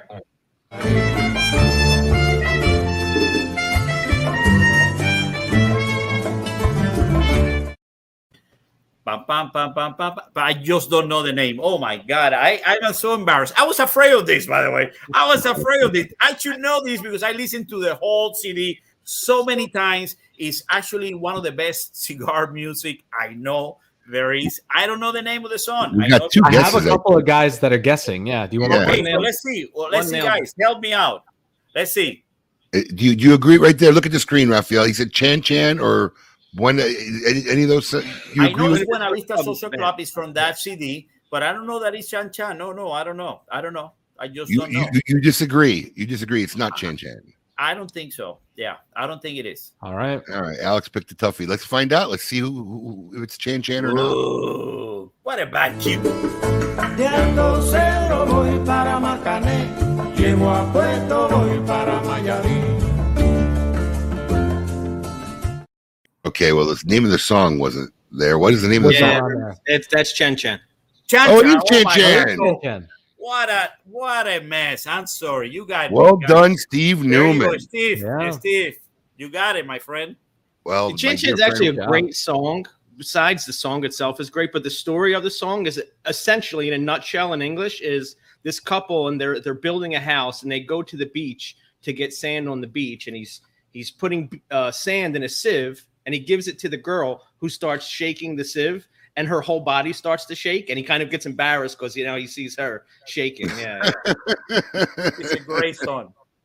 But the whole thing, right? Is it's great to dance. So 1-0-0 so far. Let's go, Raphael. You did not name that jam. I know. Thank you, and thanks again to our fine folks over at Agua Cigars for sponsoring that segment. Agua Cigars, eloquently composing music with tobacco for decades. Thank you very much. Abo, let me tell you, what a personality. I got to know Abo at the end of his life. We spent a lot of time together in Dominican, in Camp David, the hotel on top of the mountain. What a personality. What a love for life. Even in his latter years, he didn't slow down at all. No, and I think he got more, he got more energy, man. It's he got more energy. He really did. Absolutely. Did you guys ever play together? No, I did. You know what? In the IPCPR at the time was called, or RTDA before. I took a piano 1 year. I was new in the industry. I didn't know him, and I took a piano one day in my booth and I put it. And then he had another piano there. I was the last time I took pianos to the because next to that guy, right? So I mean, you're always looking for an angle to sell the cigars. Right. But listen, that's something that you cannot compete. No, we never got to play. Although I played for him one time there at the show, he passed by the bathroom, so he came and I played which I was very embarrassed, but I did play the Strangers in the Night, and he gave me this, and that was it. I asked him to play. I was going to ask him to play. I didn't ask him to play because I would definitely going to be so embarrassed after that. But yeah, what a great guy. One of the coolest events that we ever did with Avo, we called it a night under the stars with Avo Vizian. We actually bought a grand piano out to the courtyard of our old West Palm Beach location, and he just did like a concert. We bought in an accompaniment, I think 4 or 5 pieces, and they just played, and we smoked cigars all night. And it was probably one of the coolest events I've done in my career. Absolutely. It was actually very, very cool. Amazing. So Raphael, we got to the point now where your buddy Hank talked you into starting a cigar company. At that time, I believe, was this when you named it Havana Cuba Cigar Company. Well, so he got me to smoke cigar. Then I decided I want to go into the cigar business. So I obviously spoke to him, and we started selling cigar on the internet. At the time, I met a lot of people. It was a great opportunity to meet a lot of people. Obviously, I knew now Nick Perdomo. And I met Ernesto Perez Carrillo. I started something online called avilacigars.com, and I started cigars on the internet. And that was fun. I met a lot of people, Puros Indios at the time. Yeah. I met George Rico when he was just a baby, working with his father and in A Street. So I met all these cool people, and I said, you know what? I want to go into manufacturing. I met these people from Olivero Cigars, and I bought their brand, and I opened up a new factory in 2002. And listen, I thought this was going to be a done deal. This is the easiest thing. Listen, I have been cleaning floors, made it to CFO of a company, made it to administrator, made it to executive director of a national psychiatric company. I got this. Let me tell you guys, the most difficult thing that I ever done in my life is cigars. There's a lot more than cigar. I remember meeting you, Abe, in the office when Nick has moved to Miami Lakes, where I was living at the time. He moved his office there. I remember going to his office and having you saw you sitting in the couch, right? And see you there on the couch, and and they told me, no, Nick is with an important guy there. And, I go inside and you're there, and this thing. And wow, I met you for the first time there. That was I knew that I wanted to be in this industry. I knew that I really, really wanted, because a lot of cool people in the industry, man. It was just great. So how did your experience was? Because I remember carrying the brand Oliveros. How did you experience? At one point, the Oliveros vanilla cigar was probably the hottest selling vanilla cigar on the market. Cedar wrap, glass tubes. I remember them. At what point? How was your experience in that part? It was great. Listen, we started with Oliveros flavors. They had it already. So the Lone Ladies, or the sweet and honey, and then, the flavors. Then they had the Oliveros Kale Cognac at the time. So it was making the glass tubes. And with cognac, it was a Fuse, and the other companies later on did that as well. Now, was Hank working with you at this point? Yes. So we always been. You always stayed together along the way. Hank has been to my side from the beginning. I'm very loyal. He's very loyal. We just love working together. I think he's been longer than both of my wives together. So that's wow. He says a lot. So it's yeah. So he is really the one that had the love and the business mind. Hank remembers every single name of every single store, every single owner's name. He knows what they ordered. They know when they order. They know the market. It's just an incredible guy. But from the beginning, I knew the flavor cigar was not the future of the cigars. I was coming from healthcare, and I said, listen, the FDA will not allow flavor cigars. That was back in 1999 or 2002. And so I started making regular cigar, premium cigar. I started with Nick Perdomo. He made my Oliveros Gran Reserva from the beginning. Yeah, Hank is the man. That's correct.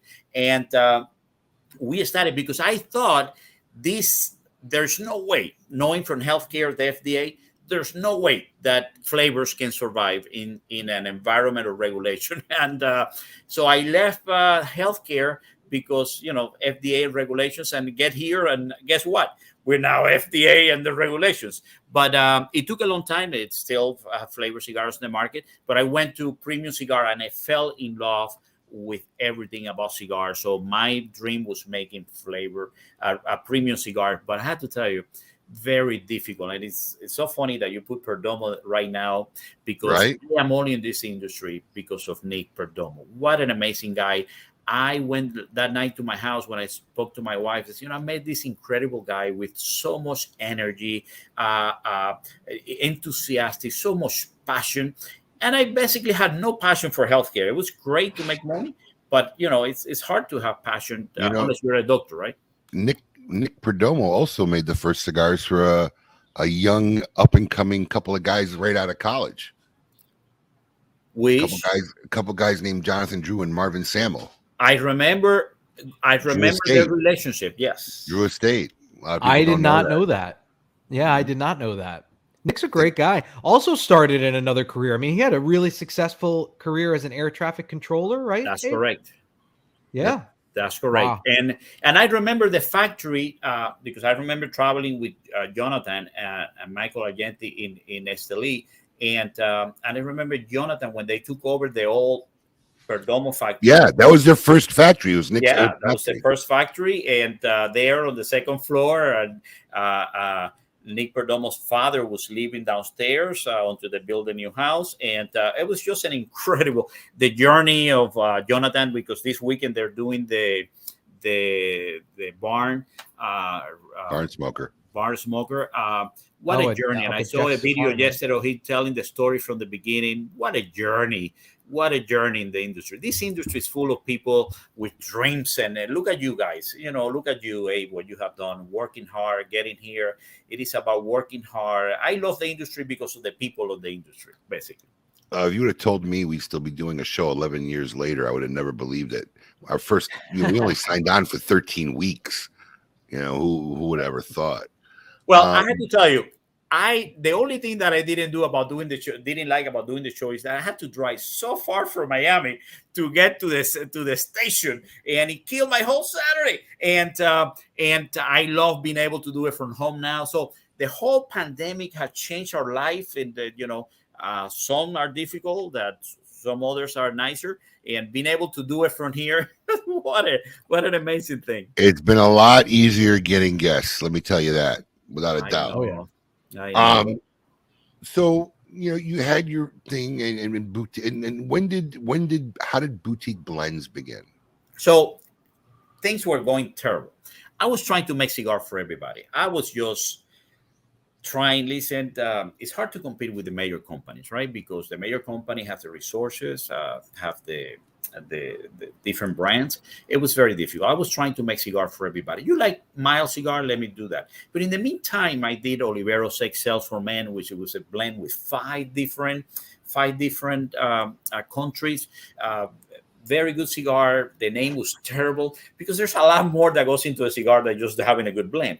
And consistency, all these things I was just doing extremely bad. I was buying tobacco that I didn't know what I was buying. I lost every single dollar and then some of whatever I had saved in the healthcare industry. But I really wanted to stick with it. And in 2011, I was tired of this. This was not going anywhere, right? So I was not, my wife said, get out of this. We're in debt. I was making money in healthcare and I was losing money here. It was crazy. And then I made a decision. Listen, I'm just going to have fun. I'm going to make cigars that I like. I'm going to blend cigars that I like. If people buy it, great. If not, I'm going to smoke it anyway. At least I can smoke something that I like because I had an inventory of stuff that I didn't really like. And that's how Boutique Blends was created 2011 as an alternative, as a way to have a laboratory of ideas, new blends, small batches, things like that. Because at the end of the day, it was to fight with the big companies that they're not able to do these small blends. And as soon as I started doing that, guys, the whole thing changed, right? To 2011, we got one of the top 25 cigars of Cigar Aficionado. A few years later, 13, we got the number 2 with the Aging Room Cuatro Nicaragua. A blend, by the way, that no one from the beginning liked. No one liked, but I really thought it was good, and I continue, and we did, and it opened up a lot of doors, and I got a lot of attention, and they continue like that with different smaller batches, and my whole life changed until I got this amazing opportunity. Our president, Javier Estales, a good friend and a great president, gave me the opportunity to come to Tabacalera USA, Altadis USA, not only to distribute my Aging Room brand, a small boutique brand. Did that start out as a meeting for distribution only? Because it's not a common thing you'll see a brand on. No, it's not. It's not. It started as a friendship. It started as a friendship. We love cigars. I love what they were doing. Actually, they made a cigar, Romeo by Romeo and Juliet, that I fell in love with it. Red and white box, right? I remember. We carry it still. Exactly. 2012, I think it was the number 3 cigar by Cigar Aficionado, and I fell in love. And I remember buying a lot of those cigars and smoking a lot of those cigars. And I decided to go to Altadis and telling them I wanted to do a Romeo by Romeo and Juliet aging room. Just the name was this long. And obviously my partner Hank and everybody told me, you're crazy. You know, they never look at you. But I told them, listen, there's a boutique angle that you guys should address. I want to do this for you. And to my big surprise, they said yes. And we did the Romeo by Romeo and Juliet aging room. I mean, think about that. A brand that no one knew, working with a legendary brand. They gave me, I asked, and they gave it to me, complete autonomous decision on the art, on the blend, on the names of the Vitola, because I always name them musical related. Although I feel now very bad that I didn't name the tune, but besides that, besides you guys embarrassed me on that, but anyway, they gave me the opportunity, and that's how the whole thing started. Wow. And oddly enough, your partner works with Plasencia. Yeah. So when I came, I mean, this is really like unprecedented. Yeah. No. We've done a lot of new stuff. So Plasencia and AJ Fernandez are really, we as a company, Tabacalera USA, Altadis USA, doesn't have a factory in Nicaragua. So we work with two fantastic partners, AJ Fernandez and Plasencia. We do a lot of stuff. They were friends of mine. My wife is from Pinar del Rio. My wife's family was in tobacco for 5 generations in Pinar del Rio. And actually, her father distributed La Aurora cigars before Miami Cigar did it. So she, was related to the cigar, friends of the Plasencia, friends of AJ Fernandez. And since I got this, I was helping Plasencia to launch the new Plasencia Alma Fuerte series. I since I met Nestor, I've been telling them they needed their own brand 15 years ago. And they tried, Rafael. They had Plasencia was on the market a few times, never successfully until this last time around. Absolutely, but this one we worked very hard because we knew what had gone wrong before. I learned a lot of different things during this time that we all put it together. The brand was designed with to look the same in all the different ones, different colors. We knew that we wanted to do a stronger cigar, high-end cigar, a lot of aged tobacco that they had, and it became very successful. So I was helping with that. I started as a small boutique, high-end, but when I took on this contract with Altadis and Tabacalera, I couldn't work on both. So Hank stayed with Plasencia, and I continue with Tabacalera and Altadis, and that's how the relationship. And that's very proud of what. And they're great partners of ours at Altadis as well. Who's running the aging room business? The aging room is me and Hank, and. So you guys are still on top of what you're doing with your other duties. You're still overseeing that operations day to day. Yes. We develop. So three different hats I wear. So the aging room, which is distributed by Altadis, and now we have a team in marketing which I also oversee. And we basically are in top of the production because it's our brand and the blends and everything else. Because I do the blends. I develop the blends with the different factories and the people that we have as a team in Tabacalera USA. And then I'm also head the marketing department. So it's pretty busy. I love being busy. I love being able to create stuff. And now, so from someone that was doing terrible in the cigar industry, started aging room, and now got to blend, work with the factories, and oversee the marketing of Romeo and Juliet, Monte Cristo, H. Shortman, Henry Clay, Trinidad. Let me just tell you, it's a dream. If you don't believe in American dream, let me tell you, you're wrong. You're living it. I'm living it every single day. I am the happiest person on earth. Speaking of Romeo and Julieta, Paul, do you have that picture of the bed of roses? This is one of the most beautiful pieces I've ever seen. It was supposed to ship in March. Paul's not ready. It's gonna ship now in May. We should be. I was going to follow up with you because I didn't see it. I don't think it came out in March, and I'm trying to stall as much as I can so Paul can keep up and get this picture up. But this is a beautiful, exquisite. It's coming out. It's coming out. We have the humidors already. The cigars, the bands was a problem. Right now, we have bottlenecks in many different parts of the system, as I'm sure you know. Yep. Getting those boxes for December. So we are getting the factory shipping those cigars, shipped it actually yesterday. And as soon as we get it here, let it rest a little bit, we're going to be shipping. We have the humidor sitting there, a beautiful, different, if you will have tell anybody 2 years ago that you were going to do a Romeo and Juliet with roses, white and red roses. I'm describing it because we're not going to get a picture. But anyway, so yeah, I mean, Paul, we have these meetings the day before to prep for the show, and even helping Paul prep doesn't help. Hey, well, let me tell you. There's actually a specific question I wanted on this. There you go. It's there, almost there. He's trying. Stop, Alex. Okay, Yeah, if we waited for you, it never would have got there, Paul. There you go. Thank you, Alex. There's two in there. We both uploaded ours. Okay, so the 3 trays hold the cigars. I believe it's 18 cigars. And then the other trays are to put other cigars, lighters, cutters, and things like that.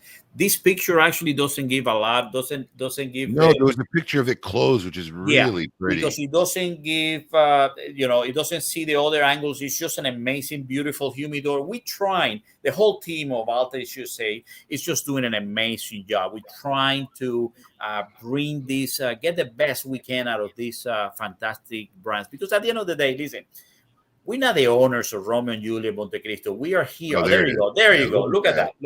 We are the owners, but we want to make sure we just do better on the brands that we got it. And look at that. Better Roses. Those photographs are courtesy of Cigar Aficionado. I just want to say. There you go. Well, I think we gave it to them anyway. So it's no, I was going to say I think they're actually there. Yeah, Cigar Aficionado says courtesy of Alta. Oh, it does. All right, well, it's there for good. Beautiful. But anyway, we're doing a fantastic job. We released last year the Romeo and Julieta Eternal, our first high-end Romeo, made also in coordination. What's the price point on that humidor, Rafael? Not to interrupt you, I wanted to just curious. I believe, or roughly, I believe it's about $18 a cigar. So I think this is about $2,000 a humidor, I believe. Yeah. But let me tell you, just the humidor is worth it. And then on top of that, you have amazing cigar. This is old tobacco aged over 15 years from the Plasencia family portfolio of tobacco. Now, see how excited Rafael gets. So we have this program I want to touch base on because you texted me the other night and Thursday night, and you were actually being talked about while you texted me. I had this idea a couple of years ago, actually started during COVID, to just an experience-driven thing to change things up. And we started this thing called the Connoisseur Club, and we're coming on our last year. It was a 2-year run, but it was a cool concept to get people to try cigars that were made for the club, so they had no experience for it, but never knowing who made them, and just to go through the psychological experience. And there were so many comments, Rafael. I think you've done it now, 3 times over the course of the year? 3 times. And every time, not only is your cigar a hit, but people are so surprised that a hit would come from a big company like Altadis. And I was telling people on the thing, you don't understand. Rafael's company is Boutique Blends. This is the mind of a boutique cigar maker.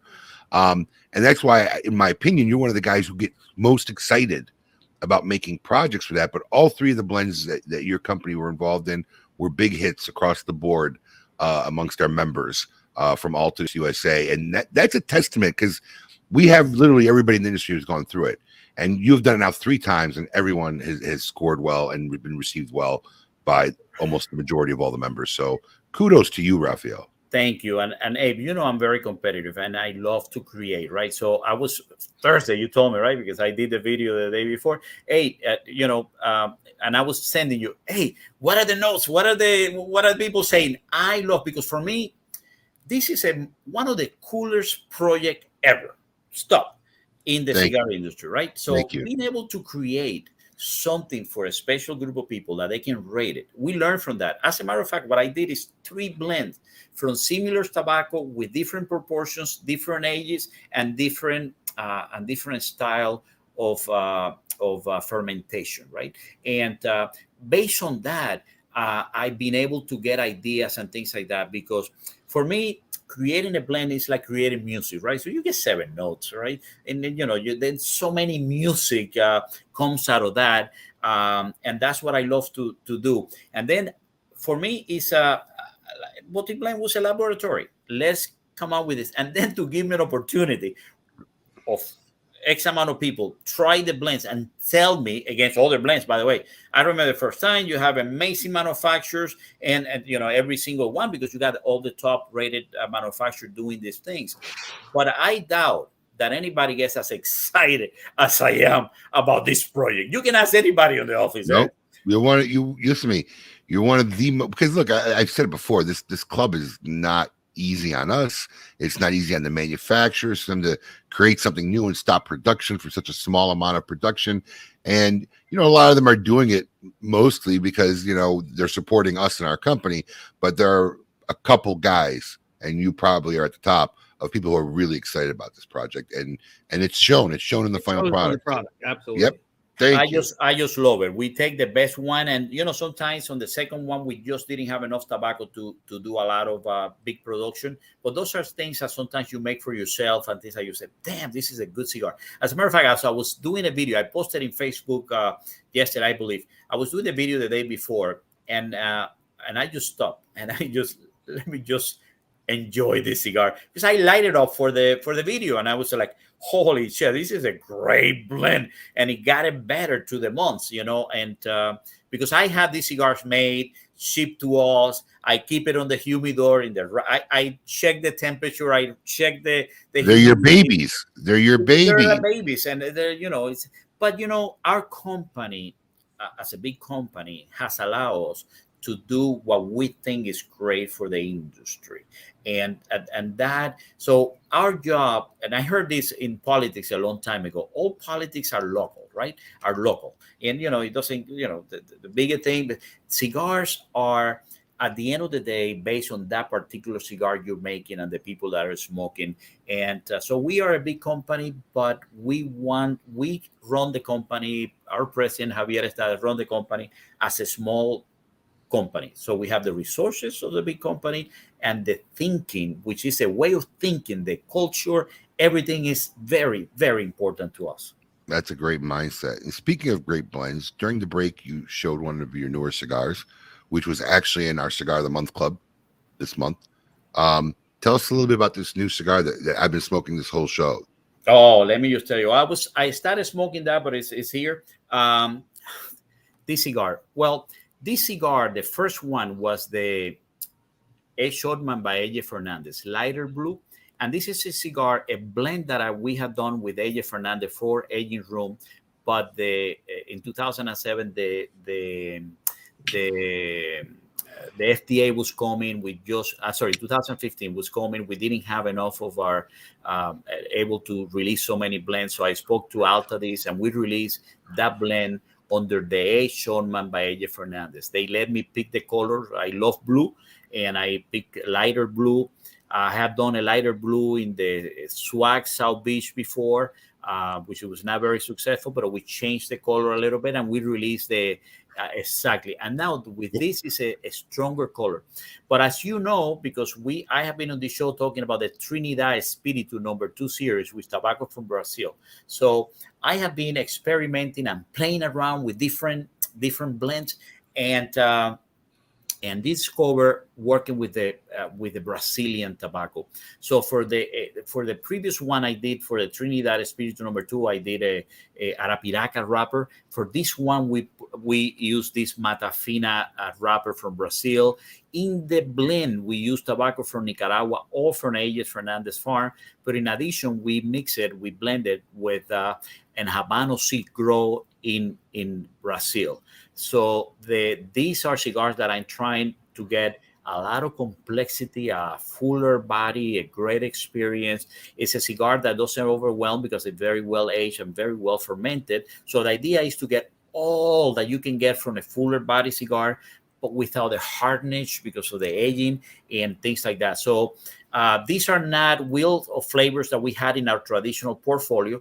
These are new wheel of flavors that we're trying, a little bit more complexity. And it's a cigar that burns extremely wide, love in the morning, in the afternoon, in the evening. Guys, if you haven't tried this cigar, I encourage you to try this.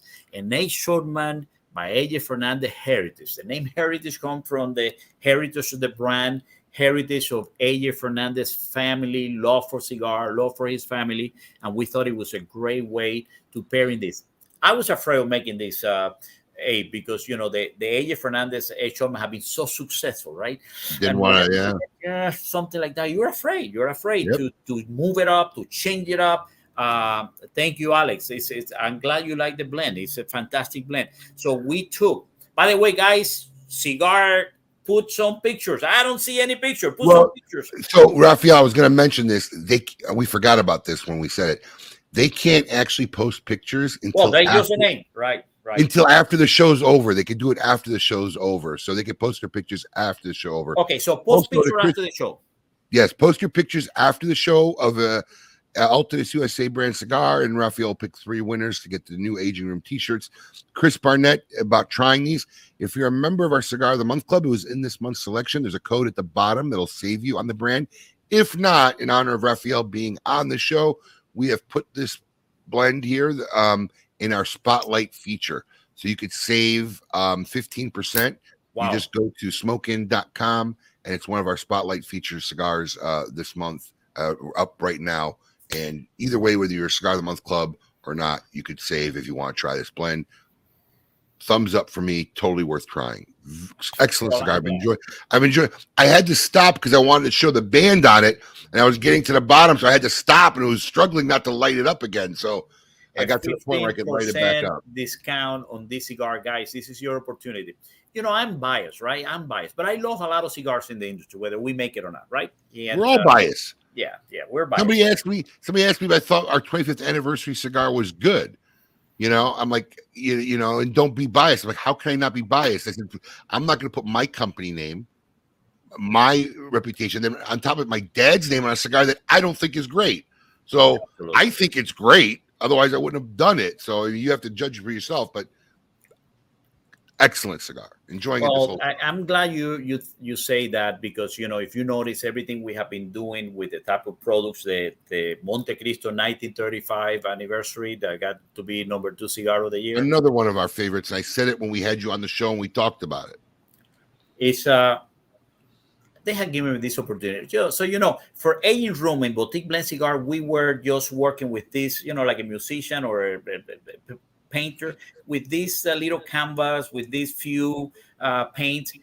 Now we can just have a huge canvas. We have huge amount of paint, different colors, and so we can make things that we were not doing before. And it's an opportunity for me to create new things. Some will work.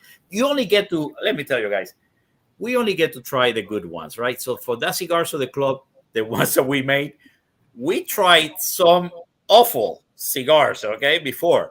That's why we do this so much time in advance, because it's just an opportunity to create new stuff, right? So you only get to see the good stuff, but we do a lot of bad stuff also. Yeah? We just don't get it to the market.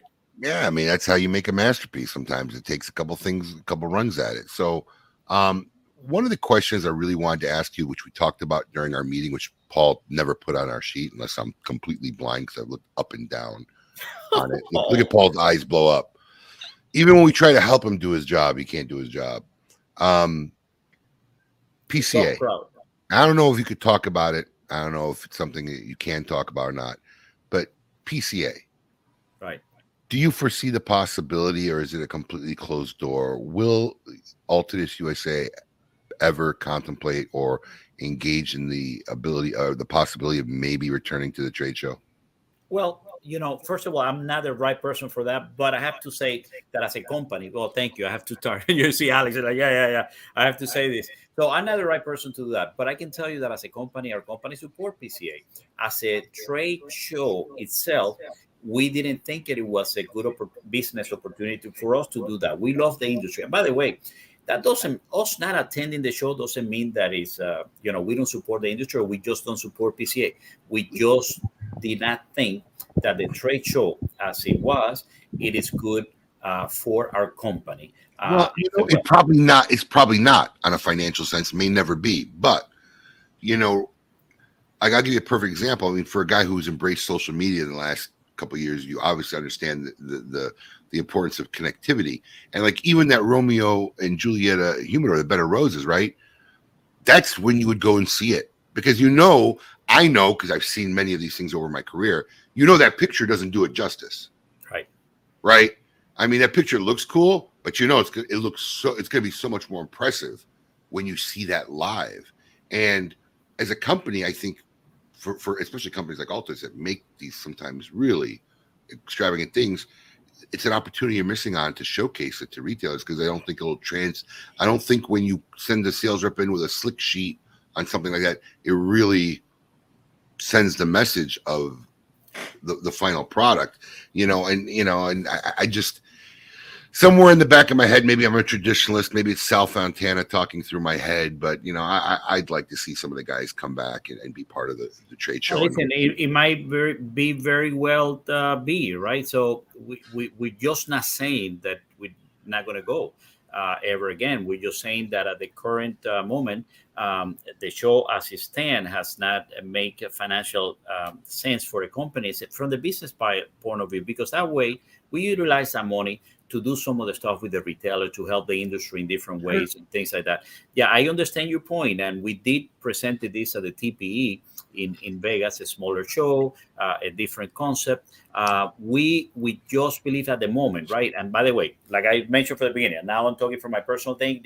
I was asking your personal opinion about it too, as well. I'm not the right person to say that from the company. I think the company, as a company, we make a decision that we're not going to attend for now. It just didn't make sense for us, and it doesn't mean that it might actually be at one moment or another. So that is a possibility. Absolutely, there is. That we are supporting the industry. We are in the different ways, and we're trying. That that this may have been perceived by other people as not supporting the industry. It's wrong. We do support the industry. We just didn't think that the current state of the show perhaps is what it is. But I have to tell you that we have a great relationship with the PCA. We are members. We are members. We support that. We support the industry. We support the effort against the FDA. All we make is premium cigar. We don't make anything else, and we love the industry. So as a stand at the moment, we are not attending.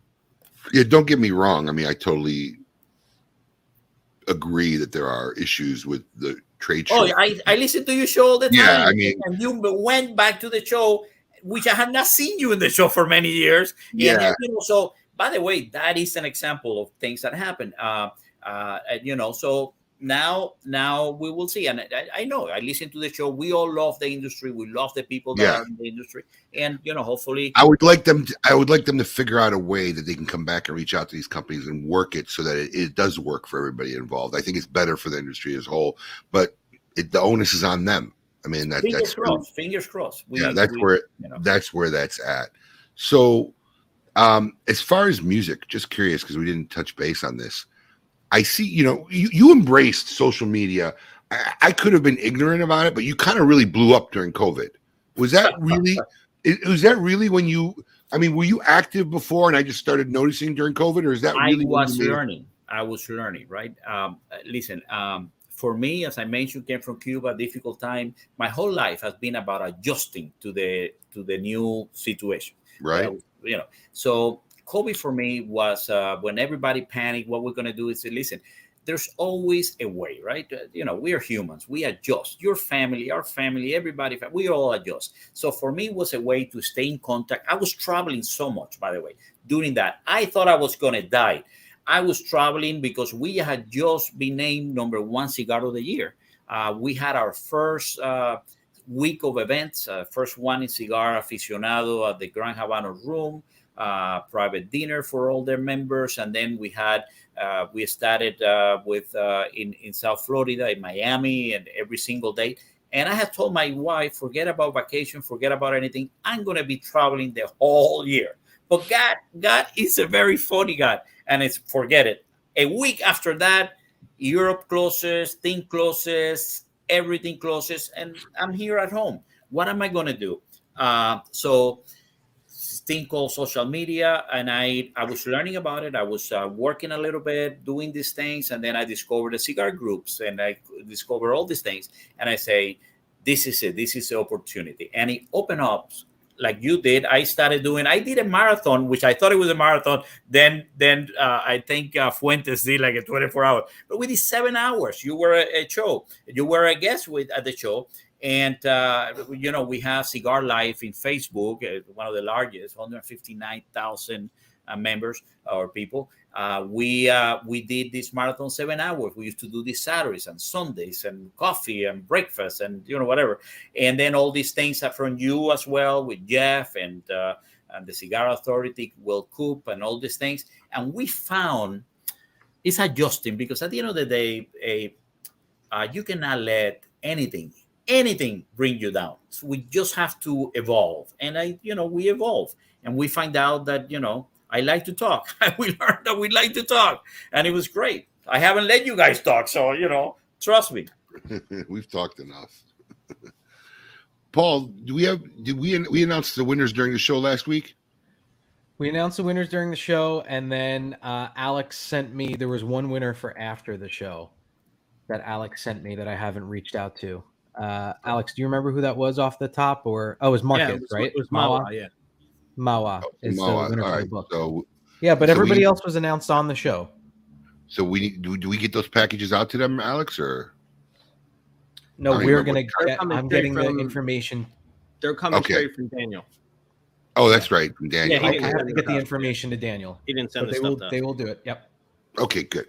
So, Rafael, I watched a lot of what you did, and I saw you playing a lot of piano. So I just got to ask, do you even own a violin still? Yes, I do. I didn't see you playing it. Did you ever play it? I do suck right now playing the violin, and it is a lot of practice. That's an instrument that it is a lot of practice. My fingers have grown so. Ow. And as you know, because you're your daughter, when you're studying, you put these little marks, right, with the first, the second, the third finger goes, and separation from the first to the second, the half a step to the third, and your fingers, by touch where they go. But then you start growing and you start eating like me, and your fingers get so big. I cannot put the finger where it is. So I cannot push down one string for the life. You need like special. You need like a viola or a cello. Seriously, I could probably play maybe the big bass, 4 strings wide apart, but I cannot. I watch my daughter play and how she can hit one string so readily, so fast. It is mind blowing. So we're going to presume that your favorite instrument to play is the piano. It is at the moment. Yes, it is. And what's your favorite song to play on the piano? Oh my God! Kimchi in Taiwan wants to know. Well, let me tell you. For me, it's Memory from Cats. Wow! Cats is the first. Look, Paul lit up, man. It struck home with Paul. Yeah, Cats Broadway. The first. Any Broadway song, yeah. Horrible show, but good music. And great songs. Paul, you saying Cats is a horrible show? Cats is a the Cats and the thing, and I saw it, but that Memory. Paul just trying to cover his cat fetish. That's all. Yes, I love that. Then I do the poopery. I start with that and mix it with another of his son of the Broadway show. Don't Cry for Me, Argentina, which I also love. I love a lot of Broadway music and things like that. So those are two of my favorite all time. And then my own compositions, which, I sound good because no one else can play. Well, no one else knows them. So I love my own composition, which I do. And, I travel to places, I write, and I spend a lot of nights writing. But Memory is my all-time favorite. We should get Paul to sing a couple lines of Memory. I don't know. That's a song I absolutely do not know. But listen, any day that Raphael needs a singer for any of his Broadway show tunes, if it's in my range, I'd jump in. Oh my God! At a time when I don't have a sinus infection.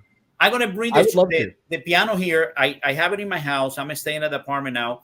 During the COVID situation, I moved. I was afraid of the building, elevators and things. So I moved to my house in Miami Lakes, which used to be, well, actually Nick Perdomo used to be my neighbor there. Now Nick Jr. lives in that house, so we right across each other's house.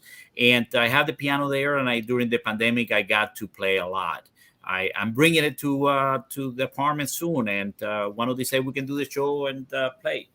Awesome. Well, in traditional closing fashion, Raphael, we have a very special segment sponsored by Gurkha Cigars. We're going to ask you a couple questions, and we're going to see which you'd rather.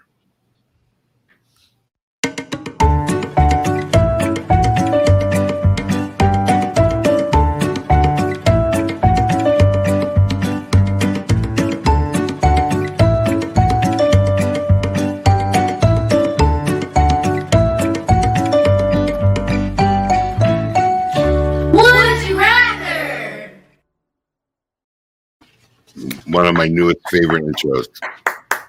I hope Juan never asked me for a royalty for that. I love those pictures, by the way. All right, we got 3 questions for you, Raphael. I'm going to start with the first one. You have to tell me which you would rather. If you can only play one instrument for the rest of your life, and I think we answered this one here, would you rather play the piano or the violin? That's by far the piano. You can do a lot more. You can improvise a lot more for me. And you can create, because the piano has both the harmony and the melody you can play together. Violin is mostly, you can do some harmony as well, but it's mostly the melody alone. So the piano by far. Okay, so here's the question I'm really going to enjoy, because even if you've watched yourself from the first KMA episode you've ever been on until now, you've become very more fashion oriented. You're much more snazzy. I mean, you were always very well dressed, but you've gotten way more snazzier. And some of the pictures of the food that you eat when you're traveling in Spain, epic. So here's a great question for you on Would You Rather. Would you rather have clothes from anywhere you want, but you can only eat fast food the rest of your life? Or would you rather eat food from anywhere, but you can only wear clothes bought at Walmart? Let me just tell you that no doubt the food, being able to buy the food from nowhere. The clothes, I always like fashion. When I came from Cuba, we went to buy clothes and I got 2 jackets. This kid from Cuba in 1980, I got 2 jackets. I'd always wear jacket. I wear jacket to the office and tie every single day. The difference is I started buying it first at JCPenney. Then, wow, I moved to the men's warehouse. Like, oh my God, I made it in life, right? And now I get someone to make a tailor that goes to the office and used to make it for us. So life is good. Yeah. So, and then the food. Listen, I love food. I love fast food. I love burger. I love pizza. I love all those things. But then I discovered, the flavors and just like the aroma, just like making cigars. And there's so much possibility. So I love by far. Even if I had to go to Walmart, which, by the way, I go with my kids. They love Walmart for some reason. And my grandson also love it. Food for sure. Yeah, I'm with you on that one. Wow. I'm with him on that one. And finally, would you rather go in the past and meet your ancestors, or would you rather go in the future and meet your great-grandchildren? Wow, that is an interesting question, because I love the history. I love the people that made me come to where I am today. My parents, my grandparents. I believe on family and where we are. I believe in DNA. I believe in the things that you have carried from generation to generation. But I'm all about the future. I put my past like that, and I all about the future. So I will have to go to the future and meet what I am part of, what I am creating. Although I would have loved to meet the people that create or got me here, I am all about the future. I love the opportunity to meet what I am trying to help create. Yeah, the future for sure. How about you guys? That's a tough question. It is a tough question. I have to go future because I probably, if I did enough and spent the time, I can find information on my past and my ancestors. There's no way to do that for what's in the future. Right. I guess that's true. There's no chance of ever knowing about the future. Right. And something that you help create, by the way, is you help create and you shape, not only with the DNA. Unless it doesn't look so good when you get there. Well, it might not look too good. I mean, then you might be disappointed, but that's life. What about you, Abe? You didn't say. Because I know you love the past and you love you. I think I would go in the past. Yeah. Wow. Yeah. A couple of reasons. I'm a firm believer that you learn from history, and I still have life to move forward. So love insight from people in the past and what got me here.